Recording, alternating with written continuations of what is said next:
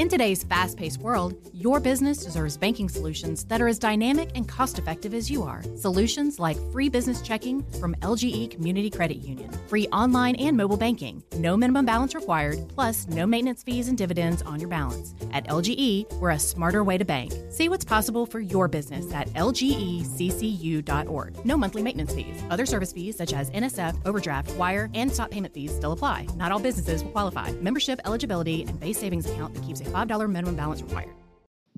Welcome into the Punt and Pass podcast. I'm your host, Drew Butler, joined once again by my awesome co-host, SEC football legend, all-time passing leader, touchdowns and yards. That'd be former Georgia and NFL quarterback, Aaron Murray. Aaron, it is week three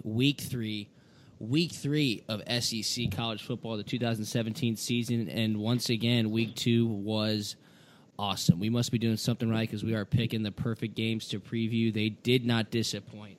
Again, we want to welcome in all of our fans and listeners, and thank you so much for tuning in once again to the Punt and Pass podcast. We always appreciate you guys listening in, and we appreciate you interacting with us on social media as well. You can do that across all platforms. We are at Punt and Pass on Twitter and Instagram. Email us at puntandpass@gmail.com. Aaron, you are on Twitter and Instagram at Aaron Murray 11. I am at Drew Butler 13, and we love to hear what people are thinking throughout the weekend while they're watching college football. And there was a lot to think about in week 2, and there's sure to be again in week 3. So here's what we're going to do. As per usual, right here on the Punt and Pass podcast, we're going to preview the 3 top games in the SEC. A little bit different this week, though, because as you can tell by looking at the schedule of games, a few maybe cupcake games across the league will certainly take advantage of that, and we're going to do 3 small games on the back end. But this week, we have a huge SEC East matchup in Gainesville. We're covering number 23 Tennessee at number 24 Florida. We're going to go west at number 12 LSU, going into Starkville, Mississippi, playing Mississippi State. And then we're going to touch on 3 games briefly, a little bit different than we've done in the past. It's Kentucky at South Carolina, which I think is an underrated football game. We're going to find out a lot about those 2 teams. Colorado State, Coach Bobo, and the Colorado State Rams are heading into Tuscaloosa to play Alabama. And Vanderbilt of all teams, has an interesting game. Number 18, Kansas State, coming into Nashville to take on Vandy. So those are the 3 games we're going to touch on. We're going to recap these week 2 games that we picked here in a minute. But first off, Aaron, my man, how are you doing? Doing good, man. Like you said, another awesome week of college football. I think we're getting kind of pampered right now. I love the way that things have just been set up in week 1 and week 2. I think these teams are realizing the importance of getting into the playoff system and understanding that you need to play top talent week in and week out in order to build that resume to be able to have a chance to get in that top 4 at the end of the season. So it's a blessing for us as fans because we're getting to see these top games, these top teams go at it week in, week out. It makes for interesting Saturdays. Yeah, I mean, we are really just ramping up after week 1, week 2. Notably, week 1, as we touched on, Alabama, Florida State, that top 5 matchup. Last week, you had Auburn going to Clemson, a top 15 matchup outside the SEC. You had Oklahoma and Baker Mayfield whoop up on Ohio State, which I think down south a lot of people liked to see. But you usually don't get that kind of action week 1, week 2, early September. And you said it. I feel like that college football playoff system has certainly forced schools into getting into this more of a routine style. Let's show what we're made of. Let's get a little test early on and make something happen. Week 2 is awesome. There's no doubt about it. And I'm not going to brag, but I went 3-0 against the spread last week. I picked every single game right against the spread. These over-unders we're not doing too well on. I went 4-2 last week. That brings my total for the season when we picked the spread and the totals to 6-6. You did a little bit better week 2. You went 3-3. That brings you to 4-8. Ooh, not too good for me. That's okay, though. It's only week 2. The season is super young. This is why I stay away from Vegas. You know, I'm not good when it comes to this kind of stuff, but we're getting better. I'm trying to catch you. You must be going to Vegas with the wrong people, then. We could take care of that easily. What you been up to? Did you have a good weekend? I know that Georgia Notre Dame game was of notice. Did you get to watch the Auburn Clemson game? Were you busy all weekend? What was the deal? Yeah, that's a disappointing thing about this college football season a little bit is when you can't be surrounded by a lot of TV. So we were at a little charity event Saturday night, one TV, 4 good football games on. So what we did was we got 3 guys, got their little iPhone set up right underneath the TV. Love it. I was streaming the Clemson game. Another buddy was streaming the Ohio State game, and then the USC Stanford game, and then we had the dogs on the TV. So it was my girlfriend's still a little mad at me for not giving her too much attention during the charity event. But listen, there's just too many good games on, like we talked about earlier. I wish they kind of would have spread them out throughout the day, so we're not all at that 7 to 8:30 timing. But Yeah. It was a beautiful night if you're a college football fan, though. But you just need a lot of TVs to kind of see it all. I mean, what the hell are the schedulers thinking, putting those 3 games, the 3 best games of the day, on at the same time? That makes absolutely zero sense. I mean, the NFL would certainly never do that. They'd put a game early, they'd put a game midday, then they'd put a game late at night. You got to have the full buffet for the college fan bases to be able to feast on throughout an entire Saturday. That just makes for a mess because, look, if you had one game on late night and you're doing something like you were with your girlfriend, I was at a wedding, maybe you could get away from it, check the box score, stay in tune. But, man, when you have 3 top games of the early part of the season, like of the first 6 weeks of the season, I don't know why they would make them all at the same time. That's pretty stupid. For me, though, I was up in Connecticut at a wedding. It was gorgeous, but I'll tell you right now, I had the Georgia game streaming, and people were looking at me like I was crazy. They just don't understand the magnitude of college football. It's funny because they were still all talking about the Patriots lost on Thursday night, how they're still going to win the Super Bowl. I'm going, man, this is what it's all about right here. College football, they are missing the boat, that's for sure, when it comes to how big SEC and college football is particular. But let's dive right into it. Let's talk about these Week 2 games, what happened, what we picked, and how it turned out. So the first game we picked last week was number 13, Auburn, going to Death Valley and playing the number 3 ranked Clemson Tigers. Clemson was given 5. The over-under was 53.5, and it was a low-scoring affair. I don't think either of us picked it to be as low-scoring, but Clemson wins 14-6. And that front 7 for Clemson, man, just absolutely shuts down Jarrett Stidham. And I think most importantly, that Auburn offensive line looked bad. They looked bad, and Clemson's defense, once again, is for real. A lot of people were high on Auburn. I think it was certainly interesting to see how Stidham reacted when he got a little bit of pressure, consistent pressure on him. And, man, they didn't look good. I mean, 6 points. Clemson got 14 points, but they just did what it took, and they took care of business against the Auburn Tigers. I think it was a good measuring stick for where Auburn is this season. I think so, too, and I think the biggest thing, like you talked about, is going back to that offensive line. Stidham was sacked 11 times. 11 times. This is something that not only you go back to the offensive line, but then you have to go back to the offensive coordinator. And what position are you putting your quarterback? What position are you putting your offensive line in against a very talented defensive line and defensive front 7? Sometimes you're going to have to maybe not spread it out, send 4 or 5 guys out en route. Maybe you got to keep a tight end in, keep a running back in, ship those defensive ends when they're out en route. Find certain ways to be more creative with pass protection, with your plays, so your quarterback's not back there just getting hit 11 times a game. Because if he's going to do that in the SEC, he's not going to make it an entire season. And I think for them, it definitely was a good measuring stick. I think they have a ways to go. You look back to their Week 1 matchup, and they won handily, but they did not play extremely well on the offensive side of the football, and that carried over to last week. And there's no reason why. They got 2 great running backs. Yes, they were missing Kerryon Johnson this past week with an injury. I think when he gets back and they have that 2-headed monster in the backfield, that offense is going to change a little bit. But they just got to go back to playing fundamentally sound football, converting some third downs. But their defense looked great, and I think that's a strength of this team this year. You looked at Week 1, Week 2, you just look at these guys. They look good on the field. They look good coming off the bus. When those guys come off the bus, you're like, man, these are some big, scary dudes. That defensive line is legit. And right now they're way ahead of the offense side of the football, which is surprising for an Auburn team. So they got to figure it out. There's still a long season to go, and lucky for them, this loss was against a very good team on the road, and it was an ACC opponent. This had nothing to do with their SEC hopes and dreams. They definitely got to get together, though, because the SEC West is very talented this year. A lot of good teams on that side of the conference. Yeah, SEC West, not exactly the division of college football where you want to have a weak offensive line. And to be 100% frank, if you get sacked 11 times in a football game, you're not going to win said football game. Could be in some sort of the same predicament that Georgia was a year ago. 2 stud quarterbacks. I know Jacob Eason was just a freshman last year, but Jarrett Stidham has not played football in a while.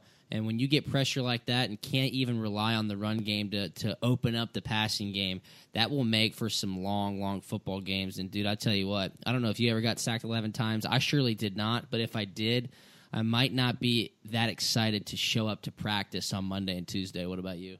Yeah, I think it actually was my freshman year versus Auburn at Auburn. That was kind of the year Nick Fairley was throwing me. He was throwing me around like a little rag doll. Jeez. Ooh.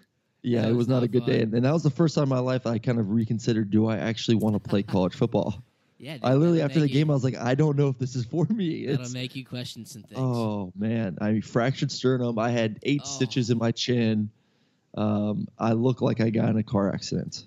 And I'm sure Stidham was feeling the same way come Sunday morning. I mean, those 320-pound dudes just pounding on you. It's not a good feeling. And I'm hoping he has a nice little girlfriend taking care of him right now, because he's going to need a lot of love and heading into this Mercer game this weekend. That's so funny. So one of my good friends, just to talk about how bad you felt after that game, I went to a new high school called Peachtree Ridge High School in Swanee, Georgia, and we were the first charter class. So when I was a freshman, it was the first year the school had opened. Well, my sophomore year was the first year I ever played high school football, and we jumped straight into 5A in Georgia. So we were all sophomores playing 5A football, right? My best friend Tommy Donatel, who's now a defensive assistant for the Seattle Seahawks, he was a starting quarterback. Dude, every single halftime it'd be 35-0, 40-0, 49-0. This was at halftime, okay? He legitimately had like a running appointment at the hospitals on Friday night. He would be so beaten down and battered and bruised. I think his mom would just put him in the car and they'd go to a hospital, concussion check, IV. I don't know how he did it, but he did it. So God bless the quarterbacks, especially when there's no offensive line. We just get punished with no offensive line, man. There's not much to do. And then, like I said, it goes back to a little bit the OC. And I know they're going to kind of make a little change up this week, moving Chip Lindsey up to the booth.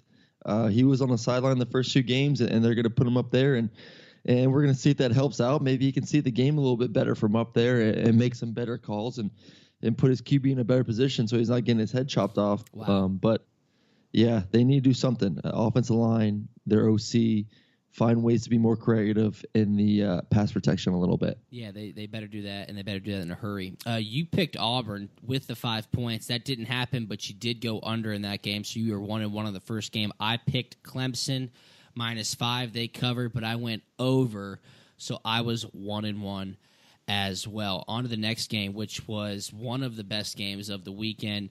Number 15, Georgia Bulldogs traveled up north to South Bend to take on the number 24 Notre Dame Fighting Irish, and they squeaked it by. They won by a score of 20-19. Georgia was getting 4 points. The over-under was 55.5, so obviously Georgia with the upset taking the points, and this game went under 55.5. But, man, I think the storyline here, one of them especially, and I think NBC showed it extremely well on TV, was just how much this Georgia fan base traveled up, took advantage of an awesome trip up north, and made a difference throughout the game because, as Coach Kirby Smart alluded to in postgame, they were able to go on cadence. That type of raucous, loud away game situation wasn't exactly there. So Jake Fromm, his first start as a true freshman on the road, had some advantages, but I thought Georgia's defense looked awesome. You're talking about guys like Lorenzo Carter and Davin Bellamy who look the part, and we talked about this in our season preview weeks ago. They're playing the part. They are attacking off the edge. Mike McGlinty, who had a few choice words for Georgia's defense leading up to the week, he got abused on the last play of the game. Davin Bellamy just absolutely takes him up and outside and gets the sack fumble to win the game. What were your overall thoughts on how Georgia looked? I know some people are still questioning what the offense can do. I would argue that Jacob Eason is a pretty happy guy because you need Jacob Eason, okay? Notre Dame's defense stacked the box.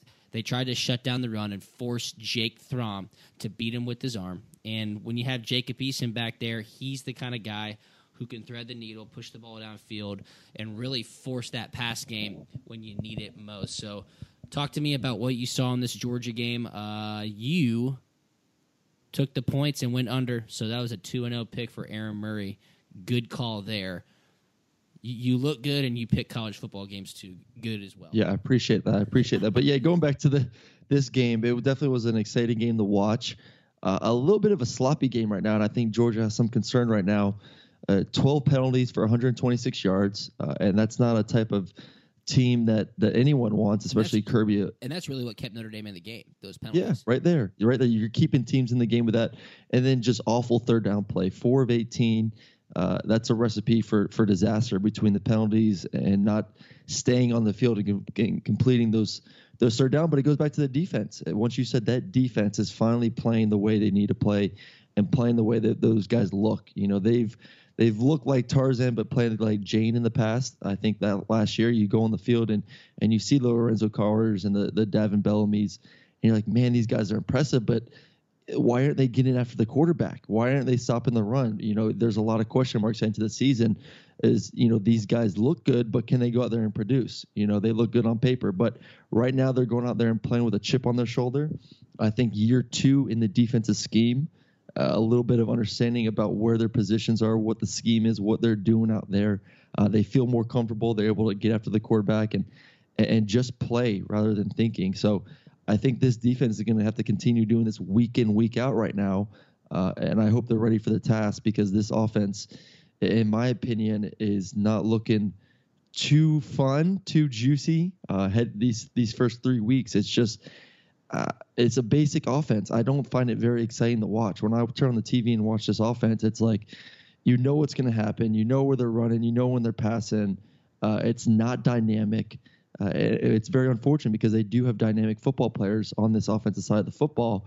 But it is hard. It is very tough when you do not have a very good offensive line who's able to pass protect, who's able to run the ball and pound it down and off opposing defense's throat. So until they get guys up on the front 5 right there to kind of just lay it on a defense, they're going to struggle offensively, and that's why the defense is going to have to step up throughout this entire season. Yeah, the defense is going to have to step up, and you made a good point about the play calling of the offense, and obviously you could take a look at the situation and go, okay, well, they've put the freshman quarterback in, but you have to take pressure off of the freshman quarterback. I thought the lack of use of the tight ends in South Bend was pretty alarming. I think Isaac Nada had 2 or 3 targets. That guy's a game breaker. He is a playmaker. Jeb Blazevich, obviously a bit stronger blocking, but he's shown the ability to pass and create separation and get downfield. Then you throw a guy like Charlie Warner in, who's a mismatch waiting to happen. You feel like you would approach the security blanket of a quarterback like the tight ends, open that option up at least, just take some pressure off the run game, allow Jake Fromm, as a true freshman in his first road start, to kind of ease into some short to intermediate throws, and that just hasn't happened yet. Now Georgia gets to take a deep breath. Samford comes into town. They'll take care of that game easily, hopefully, and then they'll prepare for a nice little matchup against Mississippi State when Nick Fitzgerald comes into Athens. But you picked that game right. We're going to watch the evolvement of this Georgia offense as the season progresses, and hopefully if Jacob Eason comes back again, they can take advantage of some playmakers. Well, I'm excited to see Fromm's development. I think the guy, I think he's a gunslinger. I think he goes out there and plays a lot of heart, a lot of emotion. And he didn't have an awful game. I mean, 16 of 29, 141 yards, a touchdown, a bad interception. I think he stares down his receivers a little bit too much at times. Yeah, he's a freshman. But the good thing with him right now is getting these reps is he's going back, he's being able to watch the film, see his mistakes, see what he's doing right, correct it in practice since he's getting the first team reps. But like you said, they gotta utilize more of the tight ends. They gotta make the game plan a little bit easier for them. And then we need some more production from Nick Chubb and Sony Michel. Only 136 yards rushing, 1 touchdown from those two guys. Supposedly the top, running back tandem in the country.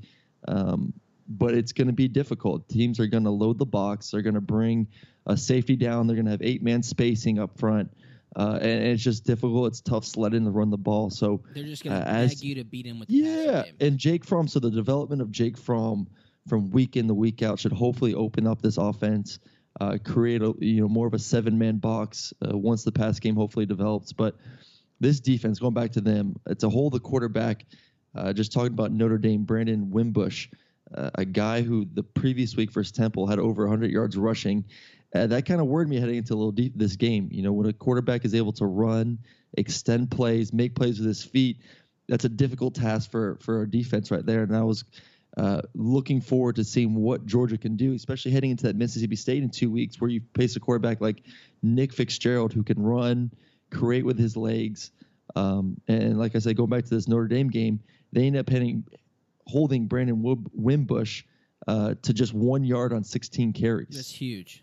Yeah. And I think that's great practice heading into future games when you kind of play that kind of quarterback. So I think that's a huge plus for this defense to see that they can handle these type of QBs in these type of games. No doubt. Regardless of the offensive struggles, Georgia getting that win was huge. Could be the kind of trampoline effect game that they need heading into 2017 to know that they can take care of business late in a game on the road. I picked that game as well, same as you did. I took the points with Georgia, went under 55.5. 2-0, baby. Let's cover this last game from week 2 real quick. We picked the South Carolina at Missouri game. Jake Bentley still on a tear. Missouri's defense still terrible. We took the points. We both said it would go over 72. Obviously, that didn't happen.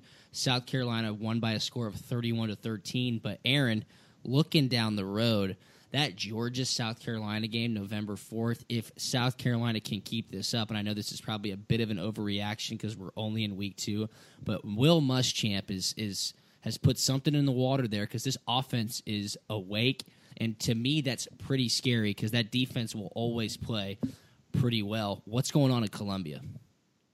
Yeah, looking back at that game, you're down 10-0 in the second quarter. Missouri's kind of looking like they're good. They got a nice long touchdown. Looking like, hey, man, this is going to be a high-scoring game once again for Missouri. And then you got Deebo Samuel, probably one of the most dynamic guys in the SEC, if not in the entire country, returns yet another kickoff, kind of switch the momentum. Next series, South Carolina gets a pick, goes in and scores again. It's just the momentum changed. They got some juice. And that defense, like you said, that defense is rolling at the moment.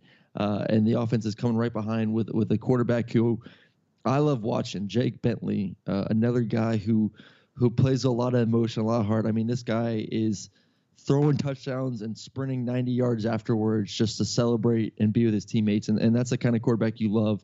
That's the kind of leader you love. And once again, another great game for him. 18 of 28, 187 yards, 1 touchdown. But the big player, like I said, is Deebo Samuel, a very talented guy on the outside, not only in the kickoff return game, not only in the receiving game, but they're getting him, finding him creative ways with jet sweeps, running the ball, things like that. Just get the guy the ball, get him in his hands. Yeah, put him in space. Just give him space. Let the guy do work, and he's done that.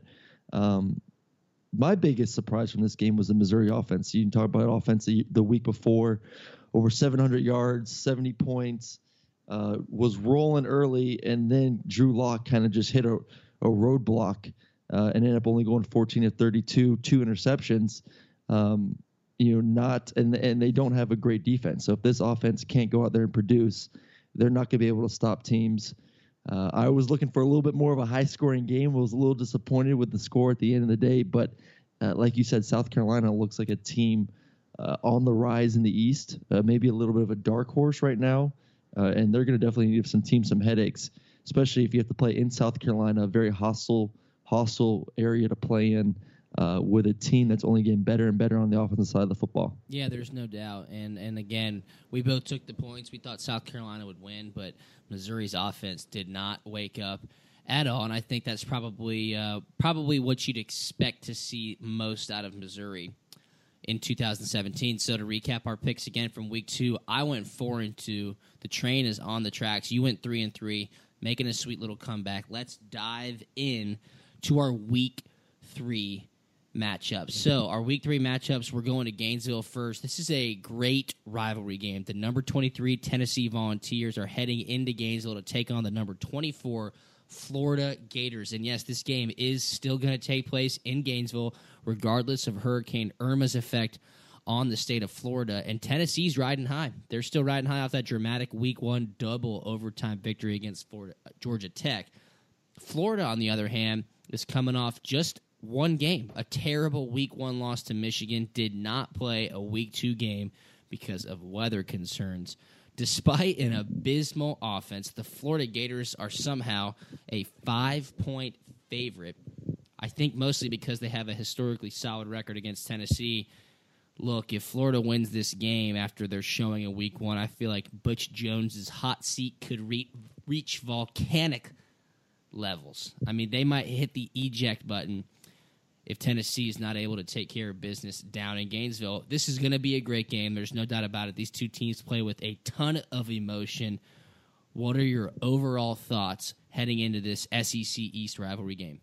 And if you look at the other side, I think McElwain, if they go 0-2 right now with especially these offensive struggles and the struggles this team's had on that side of the ball these past couple of years, I think now he's on the hot seat. Oh, yeah. In year 3. So I think both these coaches realize the importance of getting a win this week early in the season, a lot of urgency, and kind of being off the chopping blocks. But for this Florida team, the one thing I look at whenever you have a bad loss, the one thing you want to do is go back and play football. You want to be able to get into that next week, start game planning, getting ready. And with last week's game canceled, this team's had to continually go over their first game versus Michigan and just rehash that instead of kind of getting it out of their memory. They've had it in their brain for 2 weeks about how bad they played that day, especially on the offensive side of the football. So it's very tough for those guys.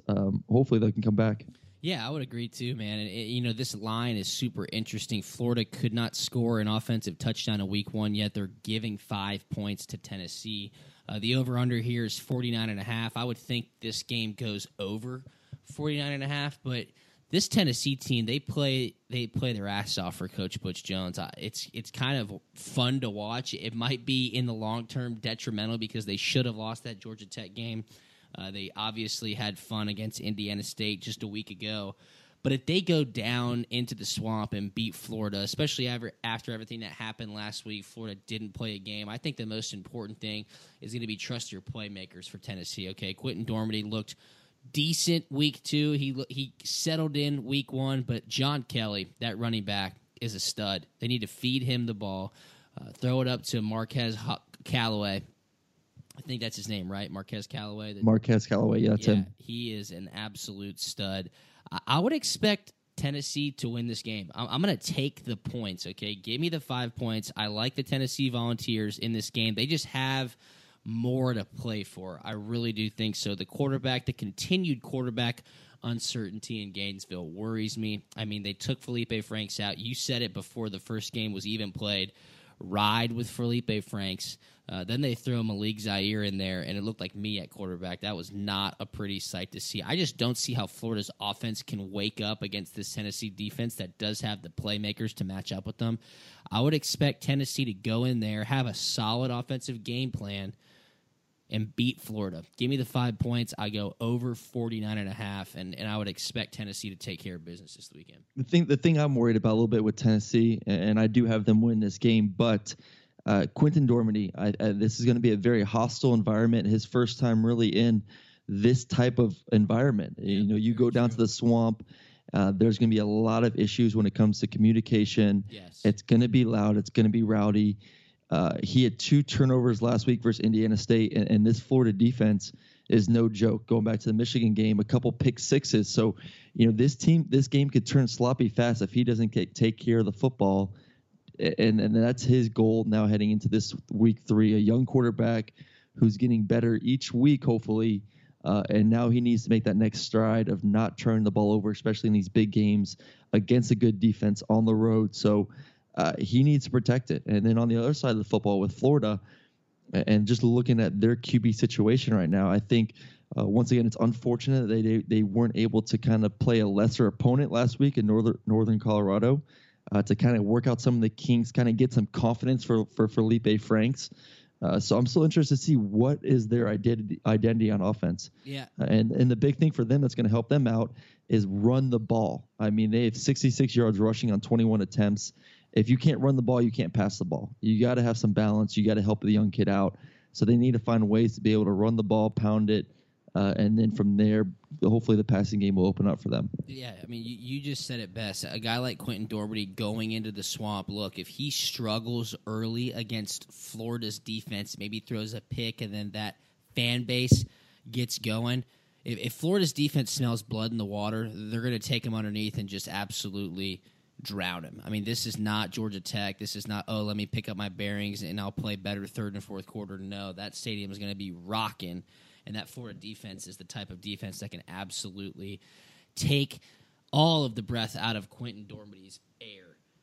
And then you just said it. I mean, it sounds so cliche and so easy, but it's true. Football is not a hard game. You've got to be able to run the ball to be able to pass the ball. You have to convert third downs.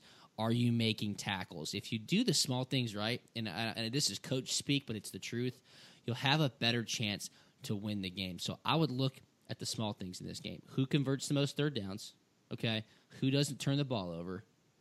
And who manages the game best? That's who will win this game, and I do think Tennessee does that. So what's your pick? Are you taking the points, and the over-under is 49.5?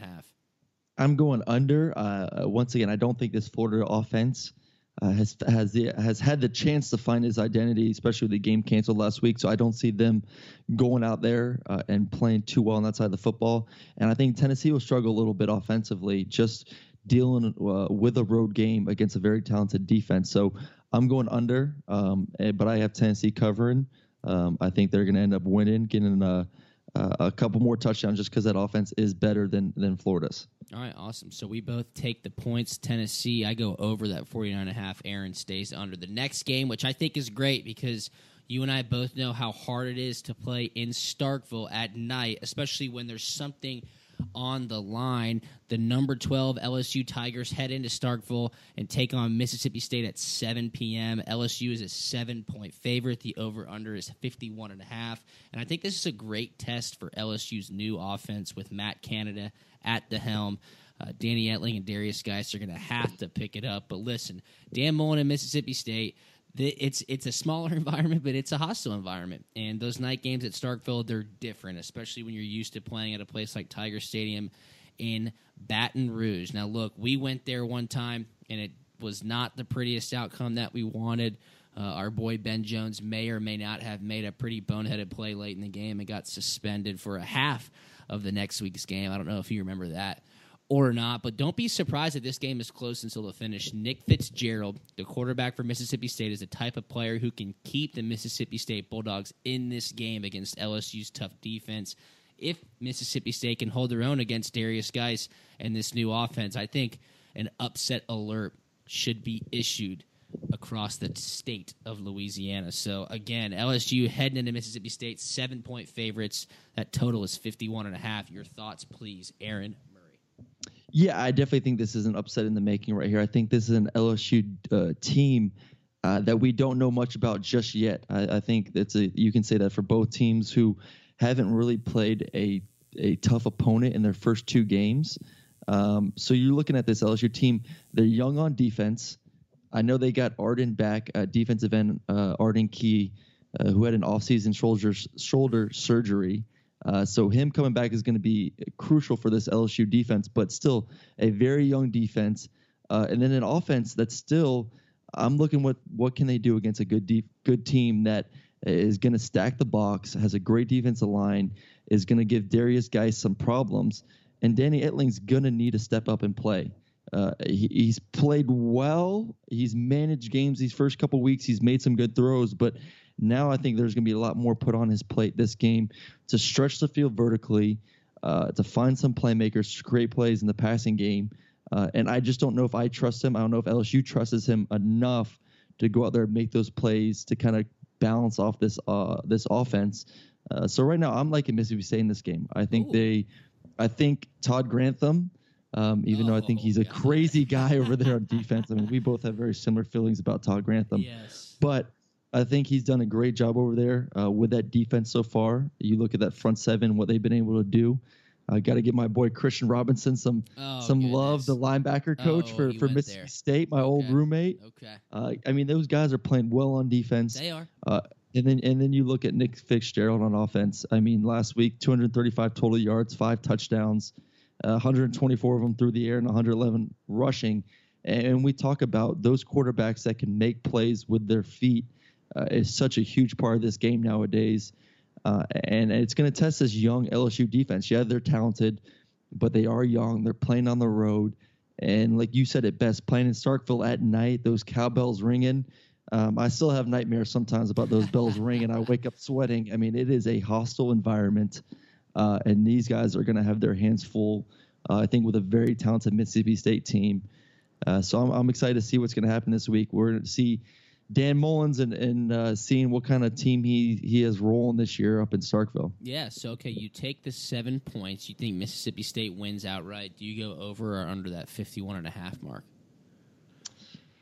I'm going over. I think Mississippi State offensively is going to have a great day. I think LSU, they're gonna have enough plays on offense. I think it's tough to fully contain Darius Geis. I think he's gonna have another good game. And like I said, Danny Etling is gonna have to show us what he has, and also Canada at the offensive coordinator.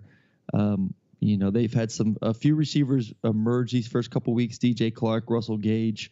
But those guys are going to have a big game, and they're going to have to do that the rest of the season because they need more of a balanced offense.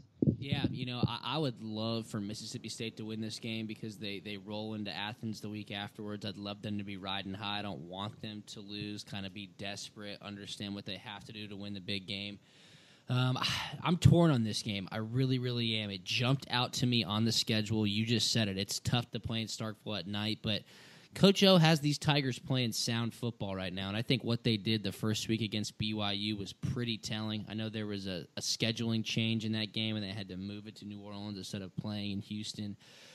I'm going to go with LSU here, and I do think they cover. I think this defense just figures out a way to terrorize Nick Fitzgerald. I don't think they let him have the type of success he's been having. Look, if he's going to try to create with his legs and extend plays, LSU has the speed at the linebacker positions and has the speed on that front four to where they can beat somebody up front and get in Nick Fitzgerald's face and make him make mistakes. I mean, let's put it what it is. LSU's got the best athletes on defense year in and year out. I look for these guys to shut down Mississippi State's offense. Okay, I'm going to go LSU -7, and I'm going under that 51.5. I just do not see Mississippi State scoring a lot of points here, and I think LSU's defense is the difference in this game. But I tell you right now, I will be tuned into that game because it will be awesome in Starkville. I'll just probably watch it on mute because, again, those cowbells are awful, just absolutely terrible. So, yep, that's me. LSU -7. I'm going under. That is probably my must-watch game this week. I really think so. That Tennessee-Florida game will be fun, but that LSU-Mississippi State game will probably be really, really good late in the fourth quarter. Okay, so we told you earlier in the show we're going to touch on 3 interesting games. We're going to give you 3 quick picks, and I think it's an overall decent week, not the best week because we've been spoiled weeks 1 and 2, but let's go to these 3 other games that we talked about, Aaron, or we said we were going to talk about, starting with your boy, Coach Mike Bobo, those Colorado State Rams, rolling into Tuscaloosa to take on number 1 ranked Alabama. I text Joe Cox this week. Joe Cox, the tight ends coach for Colorado State, former Georgia quarterback. And I said, Joe, beat Bama. That's all I said. He goes, yes, sir. Bama's given 28.5 points. The over-under is 51.5. And unfortunately for Coach Bobo and the boys, I would have to think Bama probably takes care of business here, but it'll be a great measuring stick for the Colorado State Rams and especially for Coach Bobo to get a little bit of national recognition to show what he's done with this football team out west.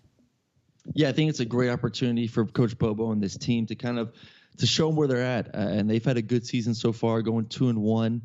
They had a little bit of a tough sledding in week 2 versus Colorado, losing 17-3. But I think he has a great offense right now that's rolling.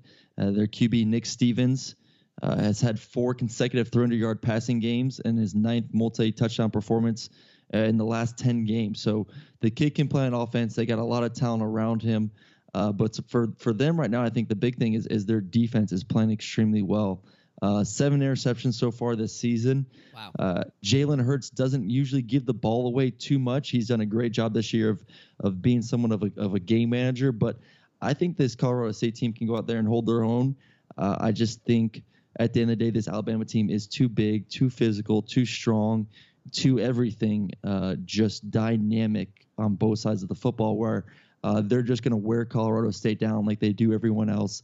Third, fourth quarter, they're going to pull away. I think the first 2 quarters, Colorado State might make it interesting. I just don't think they have the depth to play at this level just yet. But Coach Bo was doing an awesome job. I think the big storyline for me in this game, which is interesting, is Jalen Hurts and what the media has been saying about this kid all week, that they haven't seen the development from year 1 to year 2 that they thought they would see. And I'm kind of surprised. I mean, I thought he's played extremely well for his first 2 games, running the ball, passing the ball. He's been a very dynamic player, a tough player to contain. I mean, he has 209 yards rushing, 2 touchdowns last week. He was 14 of 18, 128 yards through the air. I think that's a pretty good game. And I thought he played well in week 1 versus Florida State. Yeah, it's nothing flashy. It's nothing that's going to win you the Heisman, but it's a quarterback in that Alabama team that he hasn't turned the ball over. He's played sound. He's created plays with his feet. And his media needs to get off his back. And I think Nick Saban did a great job of coming to his aid this week and kind of defending him and telling the media the same thing. No, dude, see, you're wrong there, because if you're the quarterback at Alabama, you need to throw for 300 yards at a 75% clip, and you must rush for 150 to 200 yards each game. And if the team does not win by 40 points, it's a failure. And you're a failure, not only as a football player, but as a human being. That's the Alabama way, so don't get it twisted, Aaron. It's unbelievable. I mean, it's unbelievable. Let Nick Saban talk you out of that. But I love Jalen Hurts. He is core this week. As a leader on the team, I continue to lead and continue to win. Let's go. And that's what we have to do. We have to win. And the kid is winning. The kid is balling out. So you Alabama fans need to take a chill pill, relax, enjoy what this kid is doing right now, because there's not a lot of QBs, maybe a couple, I can tell you, that can run and pass the way he is right now. Maybe definitely Lamar Jackson, what he's been able to do on the ground and with his arm. But this kid, Jalen Hurts, probably the top 5 dual threat quarterback in all of college football right now. Yeah, I get off his back. I can't even imagine what it must feel like to be spoiled like an Alabama fan. I mean, spoiled. It's ridiculous. Spoiled. I work with a couple of them, and they just. Oh man, it's amazing what they have been, and there's nothing wrong with that. I mean, Nick Saban has built an unbelievable culture there. They win, and they win often. They win a lot, and they win some championships. So, but God bless them. Do you think Colorado State can score enough points to cover that 28.5? Ooh, 20. I think so. I think they have a like I said, their offense has played well this season. Minus that second game where they had a couple touchdowns called back. And I think the defense is playing great right now. So I look forward to that defense and seeing how they match up against Jalen Hurts. And the one positive is Bobo has been in this situation. He's played against Alabama as a coach. He knows the scheme a little bit. He knows how to coach against them. So hopefully he'll have a great game plan and have those guys hyped up and ready to roll. But I'd still see Alabama winning. Like I said, I think it's a depth issue. I think they have too much talent on their 1s and 2s. To kind of just continue to pound it away. Yeah, I would agree with you on that. Bama's going to win this game, obviously, and I think they cover as well. The depth issue comes into play in the second half, and they just kind of wear down Colorado State. But it'll be a good showing for the Rams, and I think Coach Bobo will get a lot of respect. The next game that we have is Kentucky at South Carolina. We mentioned it earlier in the show. Jake Bentley is on an absolute tear. This is another SEC East matchup, so South Carolina can kind of put their foot down and show everyone exactly where they're at right now. They're giving 6 points in this game. The over-under is 50.5. I want your quick thoughts on this one. Kentucky heading into Columbia. South Carolina is giving 6 points. The over-under is 50.5. I like South Carolina. I like the way they're playing on defense. I like what they have on offense with Jake Bentley and Debo Samuel. I think they are fun to watch. And my big question mark with this team was the defense, but they've looked great these first couple weeks. But I like Kentucky. I think Mark Stoops has built a team that's getting better and better every year, going 7-6 last year. They got a bunch of starters back on both sides of the football, and they're playing well right now. But I just think South Carolina is too talented. And like I said, I'm a big fan of Jake Bentley and the energy, the juice that he's bringing to that offensive side of the football to kind of match what they're doing on defense. So you're giving the points away. You're going South Carolina -6. Yes, South Carolina -6. And over under 50.5. Talk to me. I'm going over. Yeah, I'm going over. I think the South Carolina offense is going to put some points on the board this weekend. Yep. Okay. I'm in complete agreement with you on that. I think Jake Bentley is too good, and I think South Carolina's defense is very good. So expect Kentucky to look like usual Kentucky. South Carolina covers, and this game goes over that 50.5 mark. And my sleeper game of the week to wrap up week 3 here on the Punt and Pass podcast. The number 18 Kansas State Wildcats are going into Nashville to play at Vanderbilt. And for whatever reason, if you watch enough SEC Network like I do, Vandy getting some love, getting some early season love. The SEC East may not be as bad as people think, but this is a great non-conference test for the Commodores. Bill Snyder bringing in his Big 12 Wildcats into Nashville. I have no idea what's going to happen in this game. I really don't, but something tells me that Kansas State's just going to walk into Nashville, take care of business, and Derek Mason and those Commodores are going to get a nice slice of humble pie. What say you, my man? I agree with you on that one, and they're going to need a big game. And I'm speaking of Vandy right here from their quarterback, Kyle Shermer, a guy who's thrown 35 of 46 for 7 tutties and no interceptions so far this season. So he's been on a roll. I need to see Ralph Webb, a very talented back. I need him to kind of step up this next game.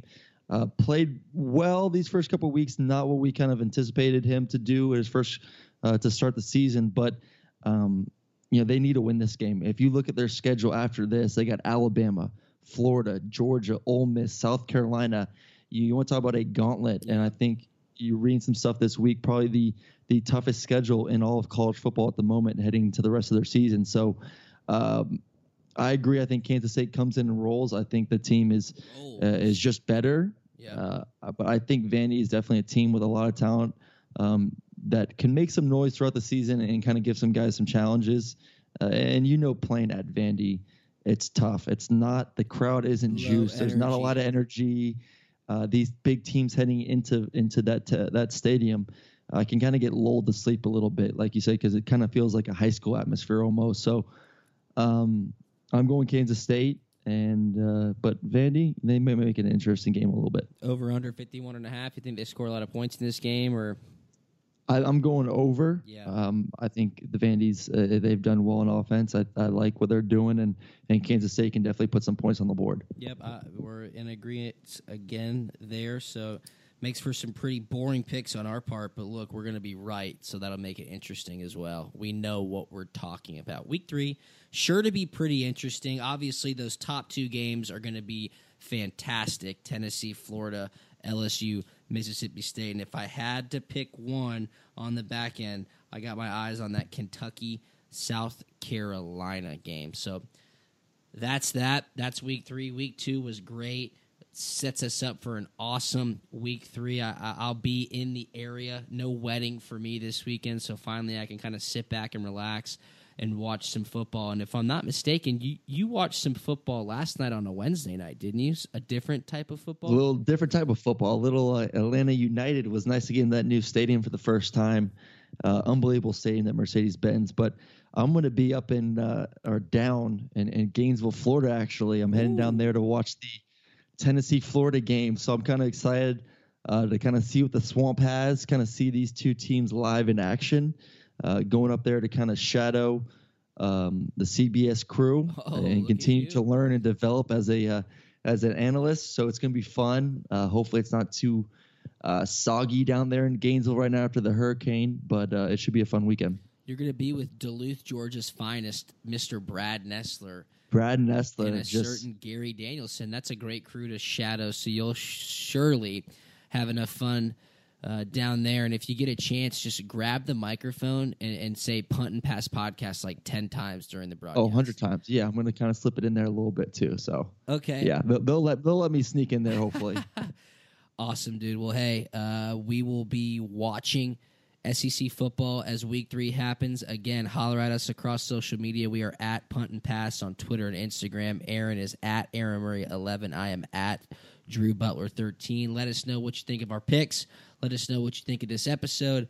Subscribe, rate, review, swipe up, do all that fun stuff, and holler at us throughout the weekend. It's sure to be another great one across the SEC and college football. So we appreciate you tuning in. We appreciate you listening, and we appreciate your loyalty. See you right here next week on the Punt and Pass podcast. See you.